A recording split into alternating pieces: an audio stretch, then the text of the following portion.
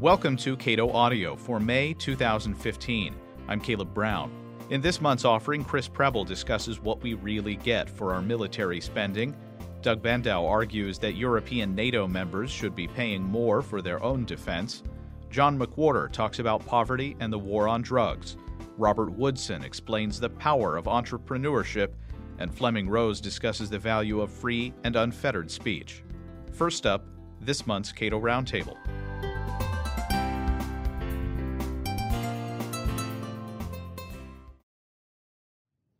Big changes here at the Cato Institute. John Allison, as you may know, is leaving the Cato Institute as CEO and president, but of course he's not going away entirely. I'm sure he will be more than happy to spend less time in Washington, D.C. and more time in North Carolina. John Allison will remain on the Cato Institute board, and he will become the chairman of the Center for Monetary and Financial Alternatives at the Cato Institute. And today we're going to spend a little bit of time talking to Cato's new president, Peter Gettler. Peter, welcome.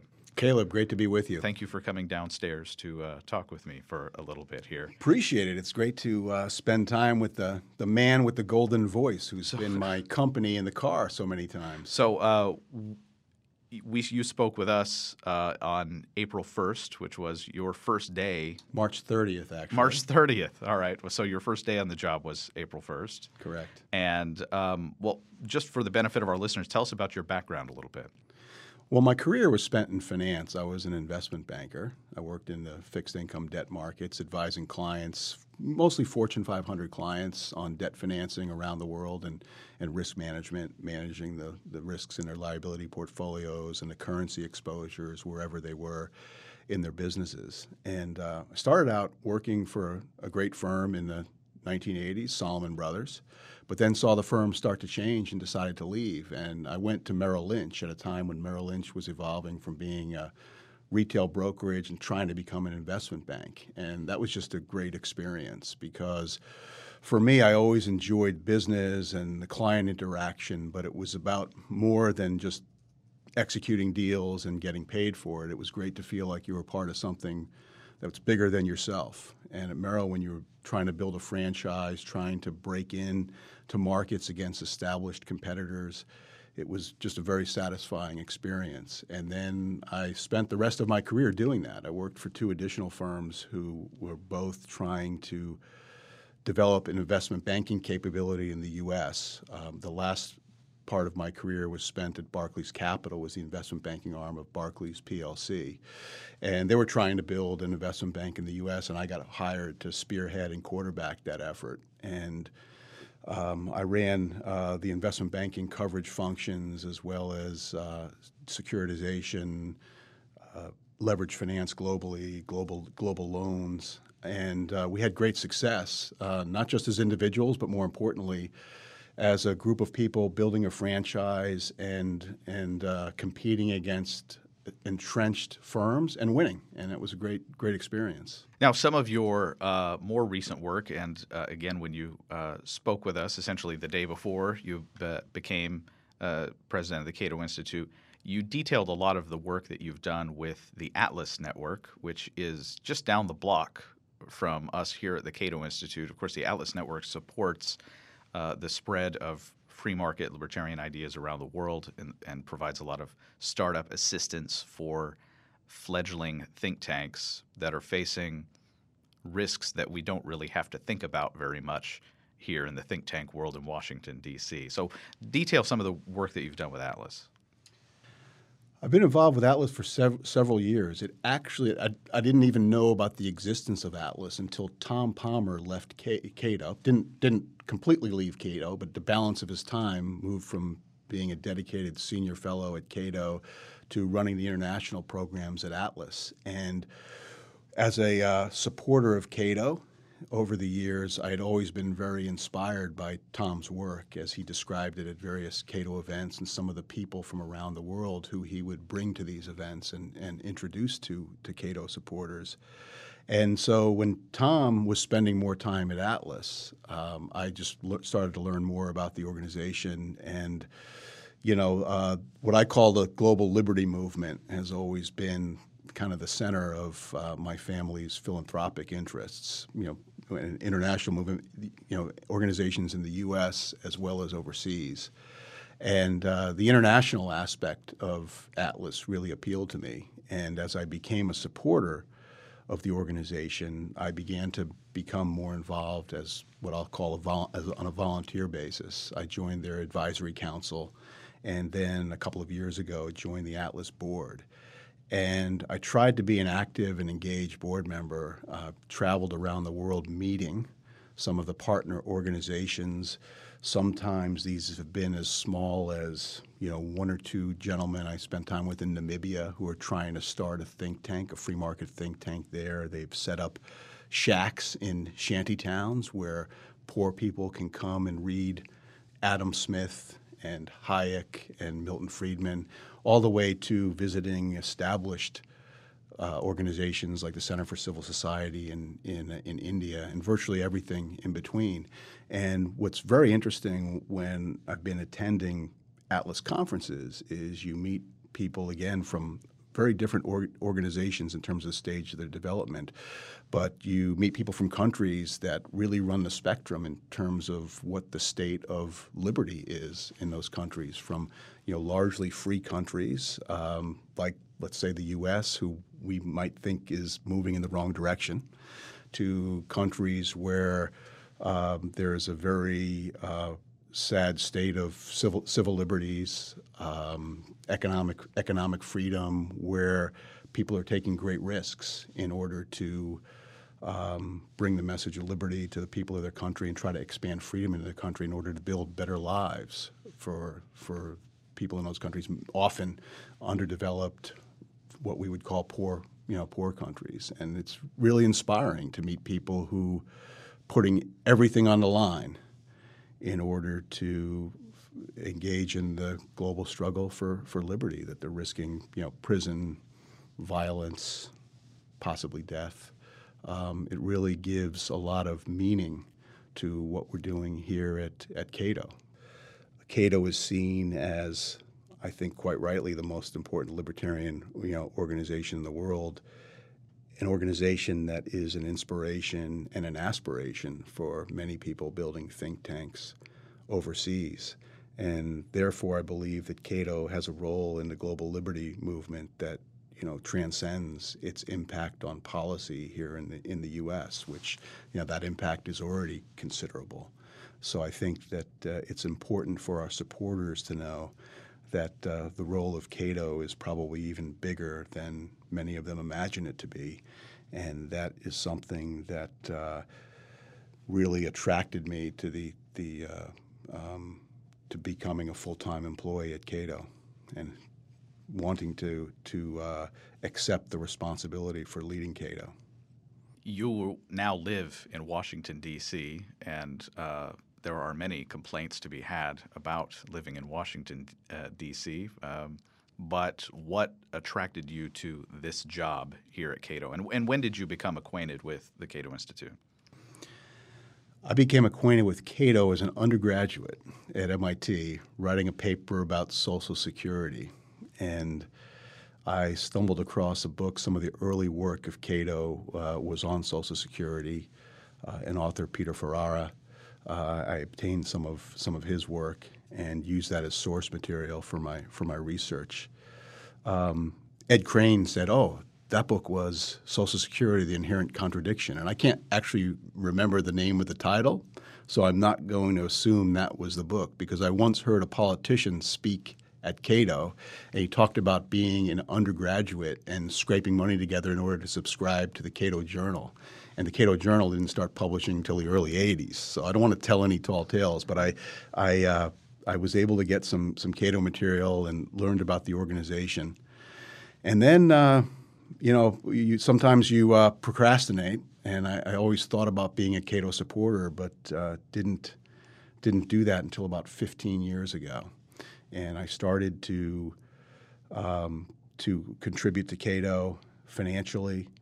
And what is great about Cato, and something that we're obviously committed to continue, is that as a sponsor of Cato, my family and I, we always felt like really members of the team. Some of the events, whether it's the benefactors Benefactors Summit, the Cato Club 200 retreat, or the other events like city seminars that we've attended. It's been a great opportunity to get to know other Cato donors and also the Cato scholars. And as I've come to Washington more regularly in recent years, I was always able to set up appointments to meet scholars, some of whom I've become very close friends with over the years. And I've just always found Cato's work so compelling from the perspective of the intellectual quality of the work. And I think that is one of the things that really sets Cato apart, setting a very high bar for quality intellectual content, yes, but also the way things are presented, a commitment to excellence in really all elements of things that reflect on Cato. The most important thing for me is Cato's adherence to principle over the years that I've been a supporter.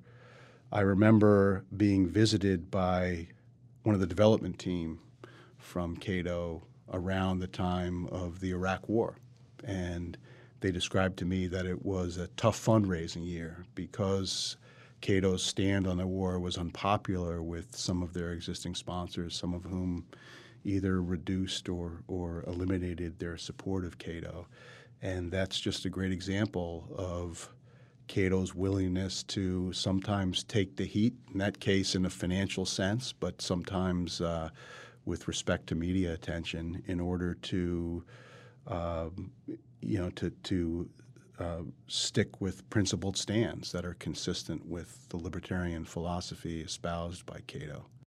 There are several opportunities. The country, at least at the state level, is moving in a broadly libertarian direction on some issues, particularly marriage, drug laws, criminal penalties for certain issues. What do you see as opportunities where Cato can have a disproportionate impact on policy arenas in the next decade or so? You've talked about the movement in certain policy areas in a libertarian direction, and there's been a lot of talk about a libertarian moment. I'm trying not to use that term because we want this to be much more than a moment. We want this to be a long-term trend. And I think that I'm very optimistic that the trend will continue because I see our philosophy as being very internally consistent and coherent, unlike in the political realm, the philosophy, or it's hard to call it a philosophy, of either progressives or conservatives. Very interesting that with police misconduct getting a lot of airtime media attention recently, that's a policy area in which Cato has been out front for a long time, along with drug policy. And I think Cato has been successful in drawing attention to that and also capturing the benefits of this moment with public concern about militarization of police and being very timely with research and events that try to, I don't want to really use the word capitalize on that attention, but in order to use these opportunities to move things more in the direction of where we want to see the debate go. One of the projects that John Allison took a special interest in, and of course he will become chairman of the Center for Monetary and Financial Alternatives, is monetary policy. What is that center going to do? Cato has had a long history of hosting a very important monetary conference every year that Jim Dorn has helmed, but now this monetary center will be expanding. We've expanded our roster of scholars. So what value do you expect that center to deliver? This is an area where I think, as you point out, Cato has always been quite prominent and has recognized the importance of monetary policy, of keeping the Fed under control. When John first approached me as a supporter with the idea of the Center for Monetary and Financial Alternatives, I was immediately taken with the idea it was an opportunity to really augment and accelerate Cato's efforts in this area. And through the generosity of some of our key supporters, John is able to assemble the resources necessary to increase our investment in that area, as you mentioned, bringing more scholars on board. And I think it's very important because there are many people with whom I agree on many ideas and topics in the arena of free market economics who don't see the importance of reforming monetary policy, possibly reforming the Fed. And I think that is one of the immediate objectives of the center is to, as George Selgin, the director, says, to make people aware that there is a problem.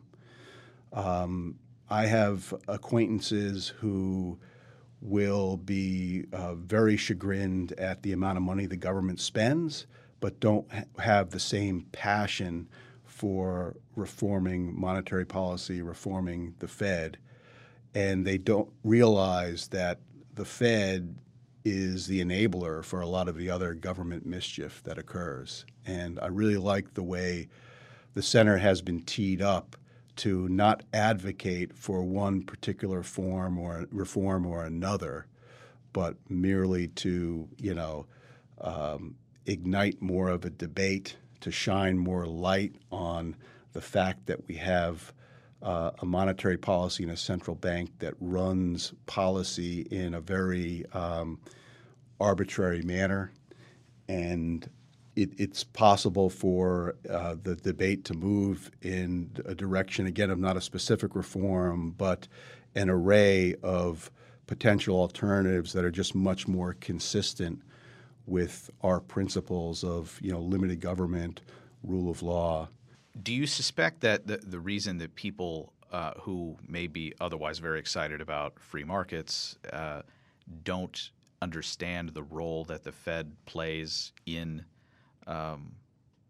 allowing a great deal of malinvestment, of giving the federal government cheap loans, I think so that they can extend spending, that hard choices are delayed because of Fed policy? I think that's exactly right, because you have many people who agree that spending's out of control, that we shouldn't be running up the kind of debt that we are, but they don't have the same passion for monetary policy. And we need to convince them that without the Fed enabling by printing of money, politicians wouldn't be able to run up these debts, wouldn't be able to spend this much money.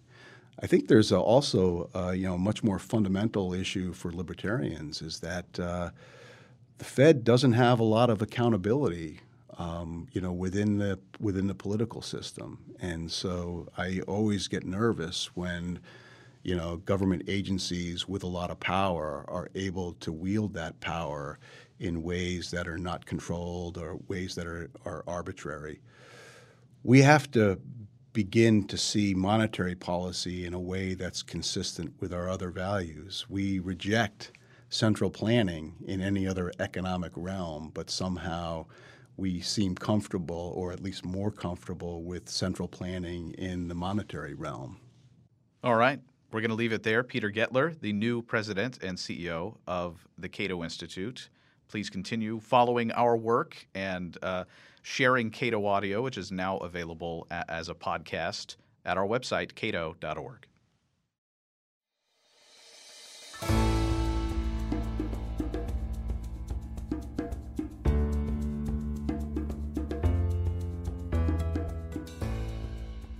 At the Cato Institute's recent conference on poverty in New York, Columbia University professor John McWhorter discussed some policy reforms that could reduce poverty in America. A primary problem leading more Americans to stay in poverty, he says, is America's decades-long failed war on drugs.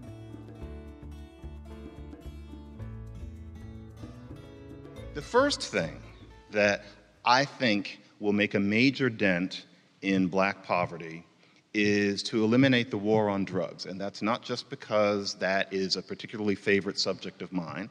It's because it really does apply directly to this problem. So never mind that the war on drugs is a failure. I mean, that's an ineluctable fact. From 2006 to 2010, heroin overdoses went up 45% amidst a war on drugs that during that time had been going on for over 40 years. Hopeless. So, first of all, it doesn't work. Second, never mind that the war on drugs is what creates the sort of thing that leads to episodes such as what happened in Ferguson. As I argued in Time a few months ago, if we look at the entire trajectory of what happened between Michael Brown and Darren Wilson, the key point is what led Michael Brown to have the oppositional attitude towards Wilson that he had. And wait, as I said in Time magazine, that attitude was justified. He was justified in his dismissal of Wilson and what he clearly felt initially as an inappropriateness in that man's authority. Where that came from was the way the police had been treating that community for years, and in terms of the militaristic nature of it, that traced to the war on drugs and its effect on all sorts of communities like those. So, never mind that the war on drugs does create that kind of chip on the shoulder, which I think is justified in a lot of black men that can lead to such grievous consequences as those. More important is this. When welfare was reformed to be limited to 5 years back in 1996, it did wonders for black child poverty because it was a major benefit to black women who had been on welfare before. For 5 years, great. But the old policy where you were on welfare and no one cared whether you got a job, that deeply harmed black communities. There were people at the time who thought that black women would wind up shivering on subway grates. That was reasonable, as it happened, and thank God they were wrong. And I'm aware of no record of any black women who've been affected by welfare reform who resent it. It hasn't been a magic bullet. It hasn't created a new middle class, but it's certainly a heck of a lot better than the way it was. However, welfare reform has largely improved the lives of women. At this point, we also need to get to men, because half of human beings are men. And that has been more difficult over the past 20 years. Now, what does the war on drugs have to do with that? It's delicate to talk about, but nevertheless, I think it's true. The war on drugs discourages black men who have been dealt a bad hand by life from getting legal work. It's as simple as that. If you've gone to a terrible school, you haven't had a great life. You live in a very isolated community. School isn't really working very well for you. You haven't had the benefit of horizons to think about where you could go. Well, what are you going to do in terms of work? I think most of us in that situation would either be tempted or would have a sibling who would be tempted to maybe do a kind of work that is done within your community, by people who you know of your social class and your color, who speak the language that you do, where there's always a looming promise that you might get rich. You probably won't, but you could, and you can keep the wolf from your door.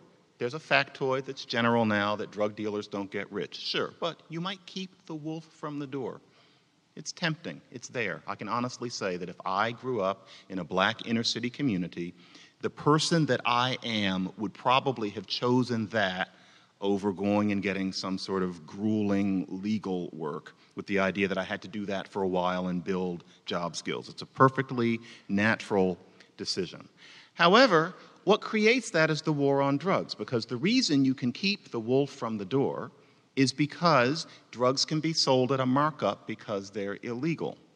If you couldn't sell them for that markup, then nobody could make a living selling drugs on the street, and therefore the only choice for a person would be to make the best of what is unfortunately the worst and seek legal employment. That's the way it used to be. So this is not science fiction. That's the way it used to be before the war on drugs. One of the oddest things, if you read ethnographies of black communities before the war on drugs, is that as hideous as that world before the civil rights movement was, you can go into even inner city, what we would call black communities, 93%, 94% of black men of whatever degree of education work. You had to. Now, I'm not saying that any of that society was utopia, but that one part of it was. There was no such thing as making a living by what a typical newspaper will call odd jobs and getting by. No, you had to get a job. And what's important about getting a job, this is not some sort of anti-Macassar moralism here. What's important about getting a job is that you start in a lowly job, and then you work your way up, you have job skills, and after a while, you're much less likely to be poor than you are if you're slinging drugs on the street and likely to either be killed or, if not that, spend a good portion of your young life in prison. Poverty is inevitable. So, the war on drugs is what creates that. It creates this endless temptation.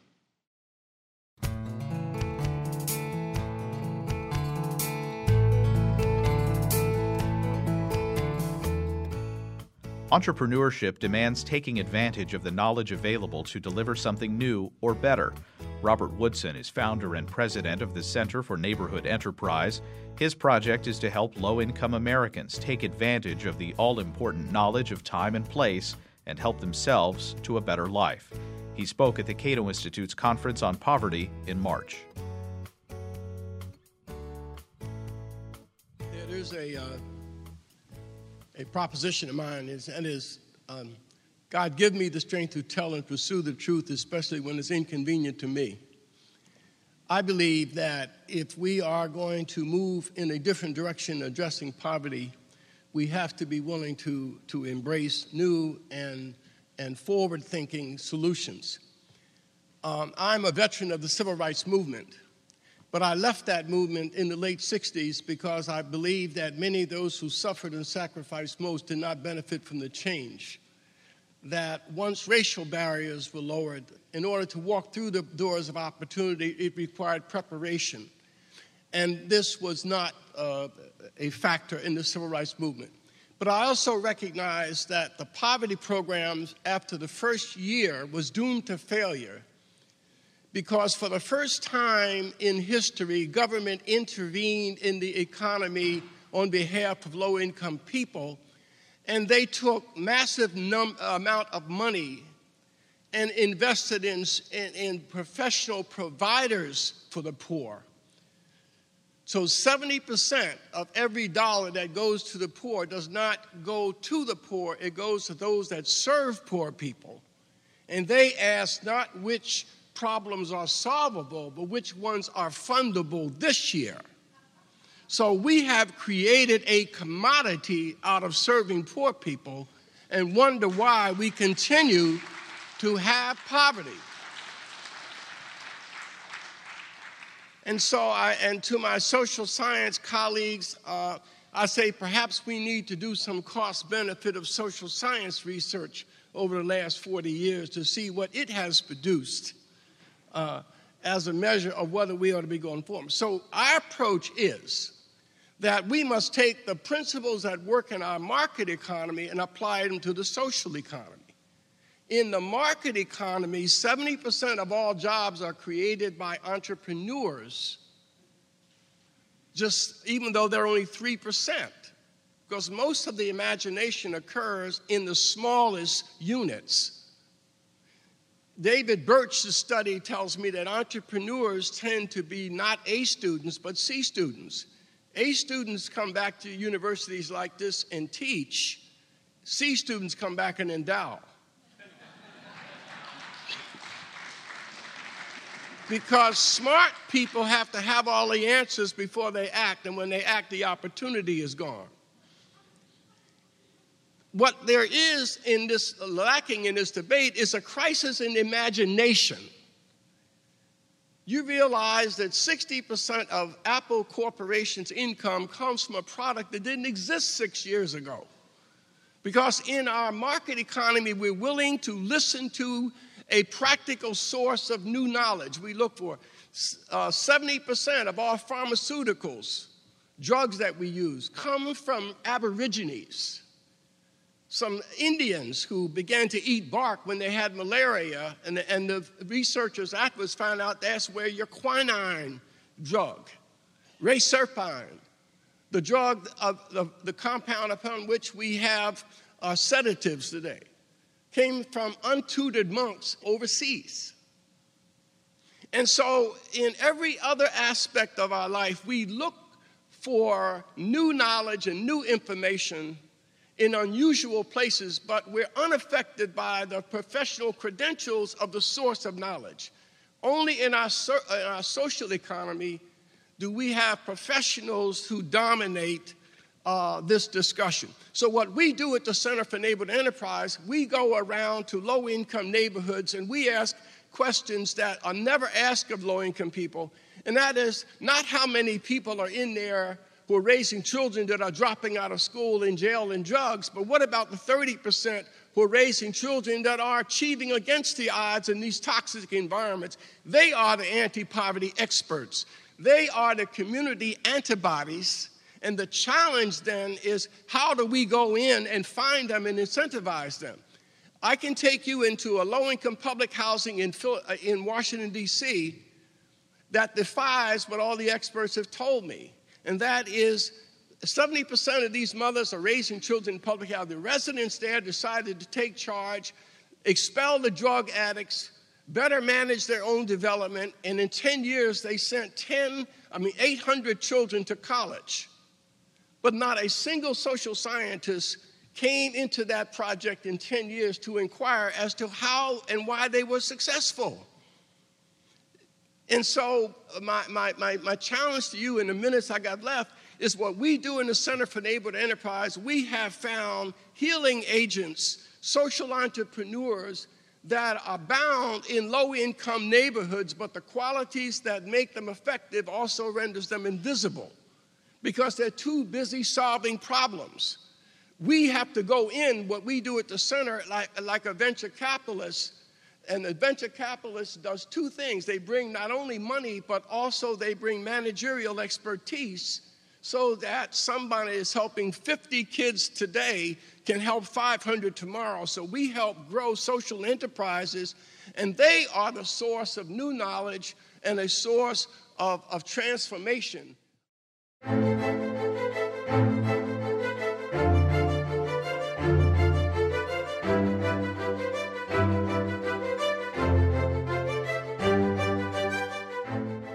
Do we really spend more and get less for our military? At a March policy forum on the Pentagon budget, Cato Institute Vice President for Defense and Foreign Policy Studies Chris Preble said many of the problems of Pentagon spending have to do with delaying inevitable difficult choices about American security priorities. Military spending in inflation-adjusted terms is still quite high in historic terms. If you take out the cost of the wars, and you look just at the Pentagon budget, we're going to spend, on average, in the next 5 years, more than we spent during the Cold War in inflation-adjusted terms. No one really disputes that. Now, a number of people say, fairly, that statistic, absolute spending, inflation-adjusted spending, is not the best measure, not the best metric. Instead, you should look at defense spending as a share of GDP or defense spending as a share of total federal spending. And in that sense, it's true.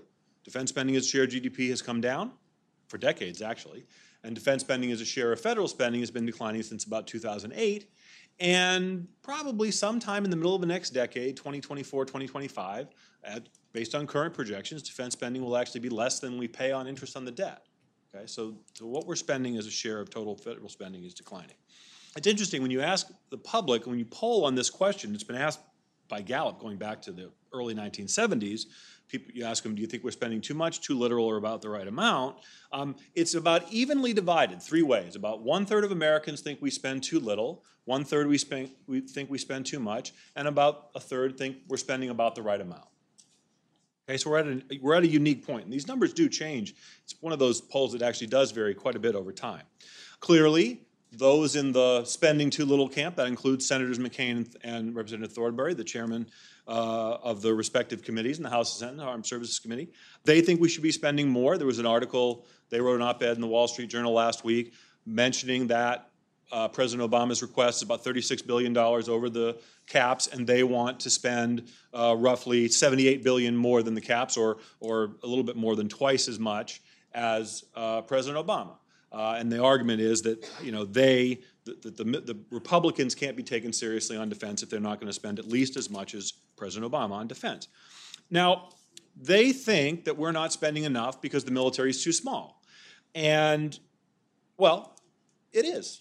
It's too small, of course, is a relative sense, but the military is smaller. Again, no one disputes that. I looked this up today. I was reasonably confident, but I actually looked it up today. In 1952, the height of the Korean War, active duty end strength peaked at 3.6 million. Active duty, 3.6 million. During the Vietnam War, peaked at 3.5 million in 1968. Okay, so in the previous two wars, peaked at 3.6, 3.5. In the latest round of wars, 2010, it peaked at 1.5 million. Again, this is active duty. This doesn't include Guard and Reserve.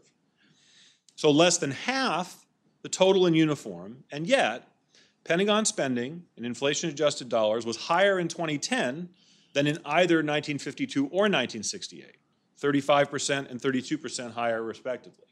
Okay? So just using that, and I think a similar story could be told with respect to the Navy or to airplanes, right? On the surface, it appears that we're spending more and getting less, or spending as much as and getting less.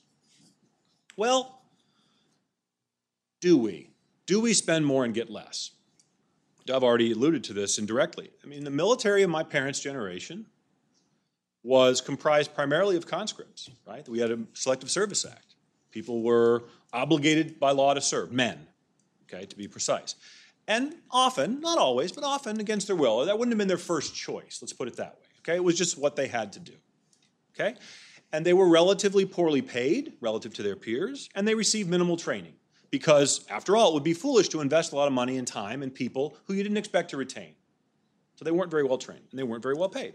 And again, they executed their missions heroically under harsh conditions, but they were by and large temporary soldiers, anxious to return to their lives when either the war was over or their obligated term of service was up. The military today, with no disrespect at all to that of the World War II or Korea or Vietnam generation, is completely different, and I think the finest force in the world in our history. Because why? Well, it's comprised of people who serve by choice, first and foremost. Because they make this choice, we as taxpayers pay them reasonably well, especially compared to their peers, okay? And especially, and Dov again alluded to this, especially when you convince them or you get them to look at the entire package of benefits, not just their salary, but their entire package of benefits. It's a pretty good deal, okay? And also there's training. They get training that is of value to them. And so again, we're willing to invest in training because we're confident that some number of them are actually going to stay in. That this dividend, that this investment will actually pay off. So my point is we spend a lot, but I'm not entirely convinced that we're getting less. In fact, I think in some places we're getting more, and I think it's a debatable point, one worth debating, and I suspect we will. But I think I could make a similar argument with respect to ships and with respect to aircraft as well. Okay, but again, a debatable point. We're spending more, not in dispute. Why are we spending more? That's really what we're talking about today. Now, myself and others here, we believe we're spending more in part because it's not well allocated. No one disputes that there's some waste in the Pentagon. It's how you get at it. And again, this is where I think there may be some differences of opinion because McCain and Thornberry in their op-ed that I mentioned, they admit there's waste in the Pentagon, but they say sequestration does not target waste, it cuts spending recklessly.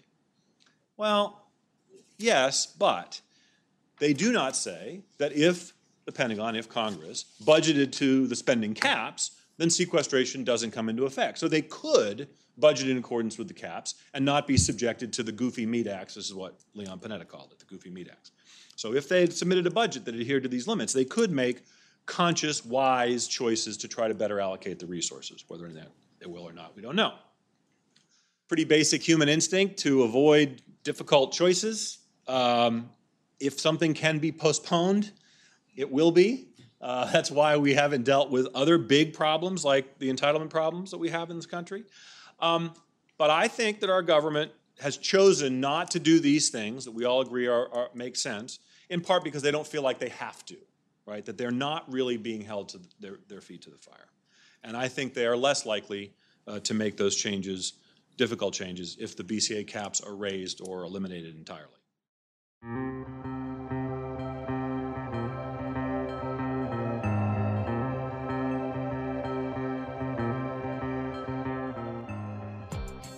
If European NATO members want to be protected from aggression, perhaps they should spend just a little more on their own defense rather than depend on the United States for an open-ended guarantee of their security.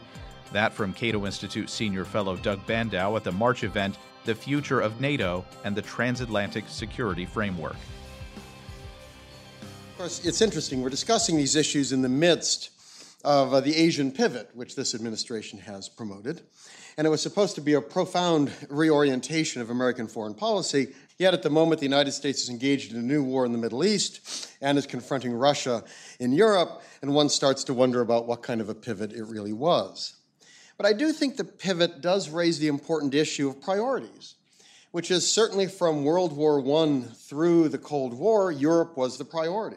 The United States was prepared to go to war to ensure that Europe was not dominated by a power viewed as hostile. It was prepared to put American troops in to abandon its historic policy of pretty much kind of strategic independence and splendid isolation. And it was only when you got to the end of the Cold War where that suddenly started to change. And I think for good reason. Starting to look at economic issues, security issues, the dynamism of kind of the region, all of these suggest that Asia was taking on extraordinary importance that would grow in the future relative to that of Europe. And especially, and I think most important from an American security standpoint, that Asia is the host of the one country one can imagine as a peer competitor to the United States. It is not Russia. It is not Russia. It is China. So from an American standpoint, where do you want to put your resources? And the problem for America is that, rich though we are, resources are not infinite. So you've got to make choices. And that, I think, kind of animated this idea within the administration of a pivot or rebalance, because Europeans pointed out that if you pivot toward, you're pivoting away, and they were insulted to be pivoting away from them. Well, rebalance, as if that was something different. And I think that it should be clear that the United States can't do everything. That, so if you want to kind of increase resources in one region, you're going to have to take them from somewhere else. So the question is, can you maintain your resources in Europe and pivot to Asia? And that, I think, is a very important issue. If the U.S. really believes Asia's more important, China's more dangerous, it's got to come from somewhere. I think even more important to my mind is the change in the world. Now, foreign policy should be reality-based. It should be based on practical circumstances, on kind of the world as we find it. And I would argue that the world has changed extraordinarily since NATO was created. NATO was created, you look at the 1950s, the 1960s, I would argue NATO made sense. Kind of our side, in terms of Europe, was divided, war-torn, fractious. There was still an extraordinary fear of Germany. I mean, there's a fear of Germany now, but it's a rather different sort. Talk to the Greeks, and they're not terribly happy with Berlin, but it's a very different kind of vision. But back in the 50s and 60s, the whole notion of Germany's role and the thought of German reunification had a very different cast. The second was the other side. I mean, the Soviet Union plus its satellite states, its alliance, whatever you want to call the Warsaw Pact, was clearly dangerous, a cautious predator, nevertheless willing to take advantage of any opportunity. So America provided this wonderful shield, and I think it made sense as a temporary measure. I mean, Eisenhower warned about dependence of Europe, and those concerns were left unheeded. Of course, the famous aphorism about NATO came from Lord Esme. The purpose of NATO was to keep the Germans down, the Americans in, and the Russians out. And all of that made some sense in the 50s and 60s. It's harder to justify them, I think, today.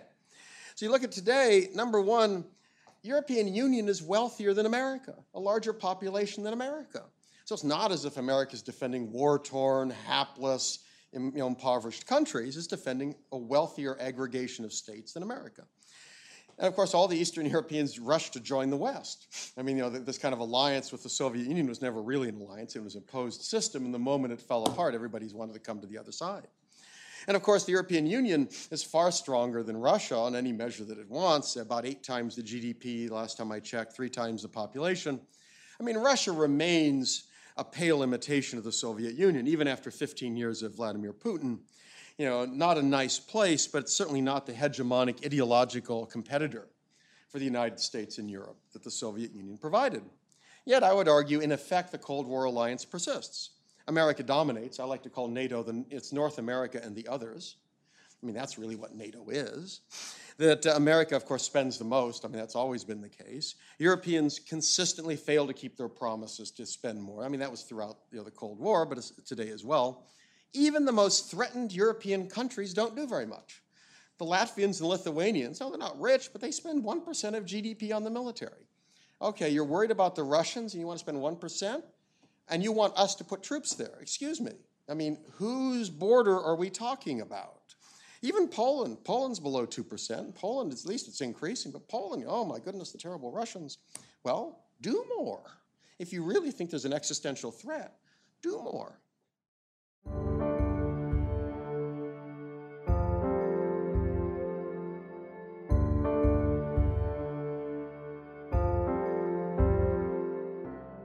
The massacre at the offices of Charlie Hebdo in France has forced a discussion about the press, religious taboos, and threats of violence in the face of those who value unfettered speech.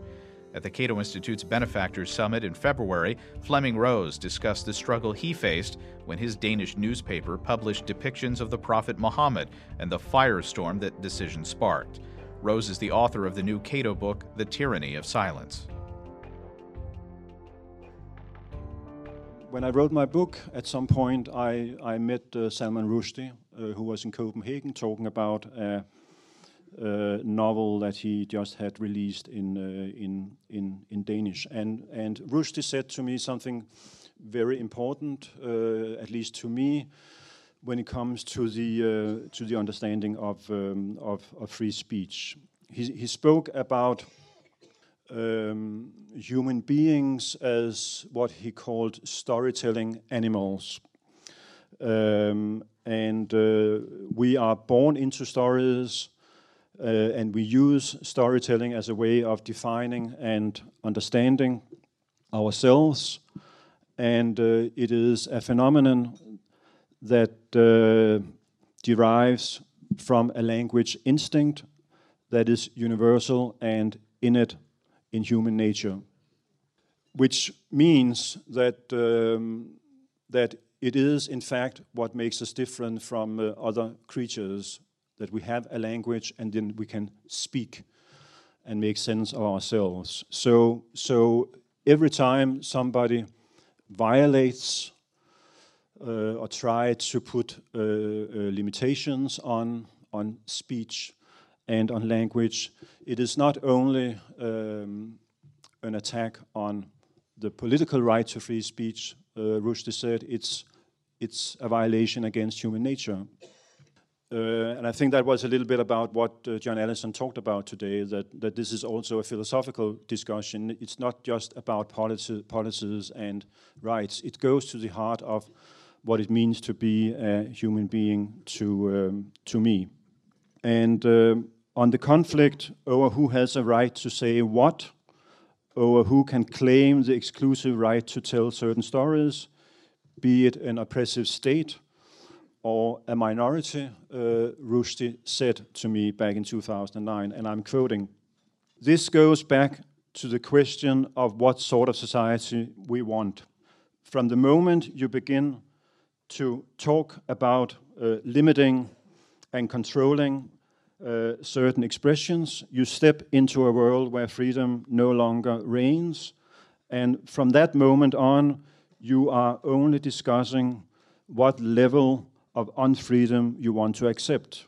You have already accepted the principle of not being free."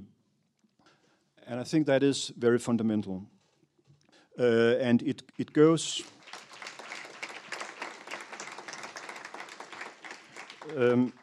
It goes to the heart of the relationship between the one who speaks and the one who is a target or a receiver of speech. Between the individual and the community, and to what extent institutions, groups, individuals outside the speaker should have a right to determine the limits of what one can say. And in the US constitutional system, there is more focus on the speaker, on the individual. You have the right from autonomy that is basically, I think, what Rushdie had in mind when he spoke about this, that it's part of our autonomy as individuals that we should have a right to speak our mind. In Europe and the rest of the world, it's the other way around. That the community and those who are on the receiving end of speech do have wide powers to determine what one should be allowed to say. And I think this difference in approach has had far-reaching consequences for the concept of tolerance, because originally tolerance, in fact, implied one's ability to bear what one couldn't stand, or what one didn't like, or what one hated. Freedom for the speech we hate, I think, was the way that Oliver Wendell Holmes phrased it. But because the receiver of speech have far more influence on what should be allowed to be said, tolerance in many quarters has been turned on its head.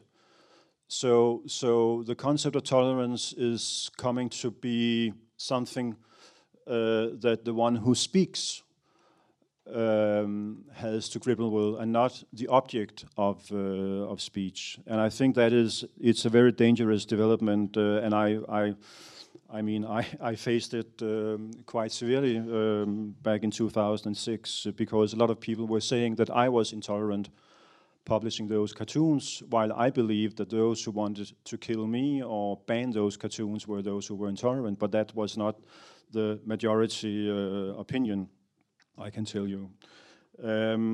So the concept of tolerance, the change of the concept of tolerance, I think, is a big threat to freedom of expression in today's world. Then I want to say a little bit about free speech in a globalized world, because that's what I had to grapple with at the height of the cartoon crisis. I think this process, or the challenges we face, they are driven by two factors. The one is migration, the fact that people are moving across borders in numbers never seen before in the history of mankind. And it means that every society in the world is getting more and more diverse in terms of culture, ethnicity, and religion. And it means that it's a lot easier to get offended by what people around you say, because we are more and more different. We have more different religions. We have more different ideologies. We have very different ways of what it means to be a human being in the world. So I think that's one huge challenge. I mean, you are an immigrant country, but in Europe, most countries in Europe used to be quite homogeneous, and they are now becoming more and more multicultural. So we have to deal with how do we negotiate the right to freedom of expression and freedom of speech in this increasingly diverse world. The other factor that is driving this process is communication technology, the digitalization of the world. The fact that when something is being published somewhere, it is immediately published everywhere. And when information travels, context is lost. And it creates a huge space for misunderstandings and manipulation by politicians and groups and so on and so forth. And I also experienced that during the cartoon crisis. But migration and digitalization also means that that all of us are being impacted, are being influenced what is going on outside our countries. It's very clear in Europe. Some people are in fact saying that the Middle East has moved to Europe. And during the Khartoum crisis, there were in fact people in the Middle East who seriously believed that they had a right to determine laws and rules in Denmark and other European countries. And that's a fact of life due to migration and technology, I think. So you have competing and very different approaches to free speech, and they are clashing. And I think that the disappearance of borders, migration, and technology means that there is a need for trying to formulate some universal standards, that you have a common language to talk about this no matter where you live. And to a certain extent, this goes on within the United Nations. But when it comes to laws and the approach to free speech in different parts of the world, I think that things are moving in the other direction. And in fact, more and more countries are passing laws that fragments and undermine any universal standard. And this point has been stressed by Miklos Harashti, who is the former representative on freedom of the media for the OSCE, the Organization for Security and Cooperation in Europe. That I think it has 57 countries as its members. So he has been working in a very practical sense with these issues. Harashti writes that the very notion of an international standard for limits on free speech becomes obsolete if the fragmentation into separate, content-oriented, historically based, culturally defined, politics-shaped, country-specific approaches to speech restriction becomes accepted. In the words of Harashti, no international advocacy for free speech is possible without a shared assumption that only actual incitement to actual crimes must be criminalized, but otherwise offensive speech should be countered by speech, not courts. Unfortunately, this fragmentation of the international standard to a certain extent started in Europe with the passing of Holocaust denial laws. And one of the big surprises I experienced writing my book was to find out that the vast majority of these laws were in fact passed after the fall of the Berlin Wall. I thought that it might have made sense if they had been passed in the 50s or the 60s, right after the Holocaust. And it indicated to me that they were passed not to prevent incitement to violence, but for other reasons. And I think that's the case. The horror of the Holocaust serves as a founding narrative legitimizing European integration, and it's a key motivation for hate speech laws on the continent. The Council of Europe's High Commissioner for Human Rights has called for all 47 member states to pass laws against Holocaust denial. This European narrative is based on a widely accepted interpretation of what led to the Holocaust.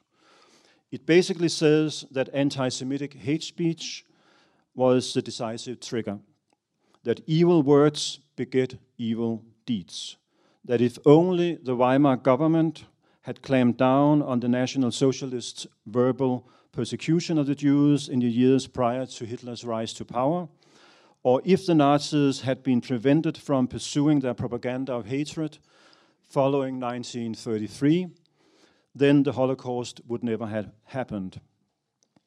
And I must say, I was confronted with this argument during the Khartoum crisis in 2006, when in fact David Irving, a British Holocaust denier, was sitting in an Austrian prison while I was walking freely around. And a lot of Muslims said, why are you walking freely around while David Irving is in prison? Researching my book, I looked into what actually happened in the Weimar Republic, and I found that contrary to what most people think, Weimar Germany did have hate speech laws, and they were applied quite frequently. And the assertion that Nazi propaganda played a significant role in mobilizing anti-Jewish sentiment is, of course, irrefutable. But to claim that the Holocaust could have been prevented if only anti-Semitic speech and Nazi propaganda had been banned has little basis in reality. Leading Nazis such as Joseph Goebbels, the propaganda minister of Hitler, Theodor Fritsch, anti-Semitic German journalist and editor, and Julius Streicher, the executive publisher of Der Stürmer, this Nazi anti-Semitic magazine, they were all prosecuted for anti-Semitic speech. Streicher served 2 prison sentences. Rather than deterring the Nazis and countering anti-Semitism, the many court cases served as effective public relations machinery, affording Streicher the kind of attention he would never have found in a climate of a free and open debate. In the years from 1923 to 1933, Der Stürmer was either confiscated or editors taken to court on no fewer than 36 occasions. The more charges Streicher faced, the greater became the admiration of his supporters. The courts became an important platform for Streicher's campaign against the Jews. Alain Baravoy, the General Counsel of the Canadian Civil Liberties Association, makes the point in his book, When Freedoms Collide, the Case for Civil Liberties, that cases were regularly brought against individuals on account of anti-Semitic speech in the years leading up to Hitler's takeover of power in 1933. And I quote from Baravoy's book. Remarkably, pre-Hitler Germany had laws very much like the Canadian anti-hate law. Moreover, those laws were enforced with some vigor. During the 15 years before Hitler came to power, there were more than 200 prosecutions based on anti-Semitic speech. As subsequent history so painfully testifies, this type of legislation proved ineffectual on the one occasion when there was a real argument for it. End of quote. The same can be said about Yugoslavia before ethnic cleansing and wars broke out in the 90s. Yugoslavia had rather tough laws criminalizing incitement to national, racial, or religious hate. In fact, people were being put in jail for telling an ethnic joke.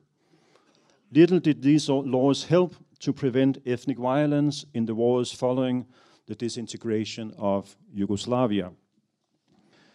Nevertheless, the dominating view in Europe is that too much freedom of expression will destroy the peace.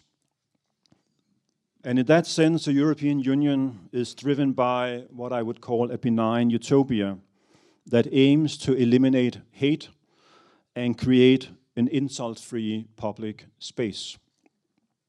And I think this approach became evident when the European Union in 2012 was awarded the Nobel Peace Prize. The leaders of the European Union made no reference to the close relationship between freedom and a sustainable peace when they received the prize. Instead, they focused on the European countries' effort to avoid war and division and create a continent of peace and prosperity. I think, in fact, that Vladimir Putin would agree. He would more or less say the same thing. And behind the Iron Curtain, you also had peace for 60 years, as you had in Western Europe, apart from an uprising Hungary and the Czech Republic. But more or less, you had peace. But it was a very different kind of peace than the one in Western Europe. So, I think this is a flawed approach to mass murder and the understanding of freedom of expression and their relationship. And I think that Europe would do itself a great service if the narrative about the Holocaust was to be integrated within a broader anti-totalitarian framework, so that we make the point that hate speech, in fact, wasn't the trigger for the mass murder of the Jews and other people during World War II, but that, in fact, it was the clash between two totalitarian powers in the center of Europe, the Nazi regime and the Soviet regime, that was the primary cause. And if that's the case, it means that the destruction of Jews in Europe was closely connected to the destruction of freedom. And moving forward, it would mean that the struggle against evil doesn't require less freedom, but in fact quite the contrary.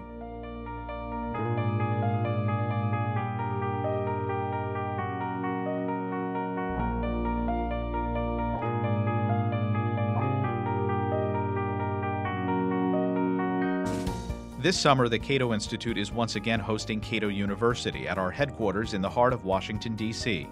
Cato University is the premier educational event for the Cato Institute, and we hope you'll join us July 26th through the 31st as we explore the ideas of liberty and fundamental values of the American Republic. For more information, visit cato.org/Cato University. That will do it for this edition of Cato Audio. I'm Caleb Brown. Talk to you again next month.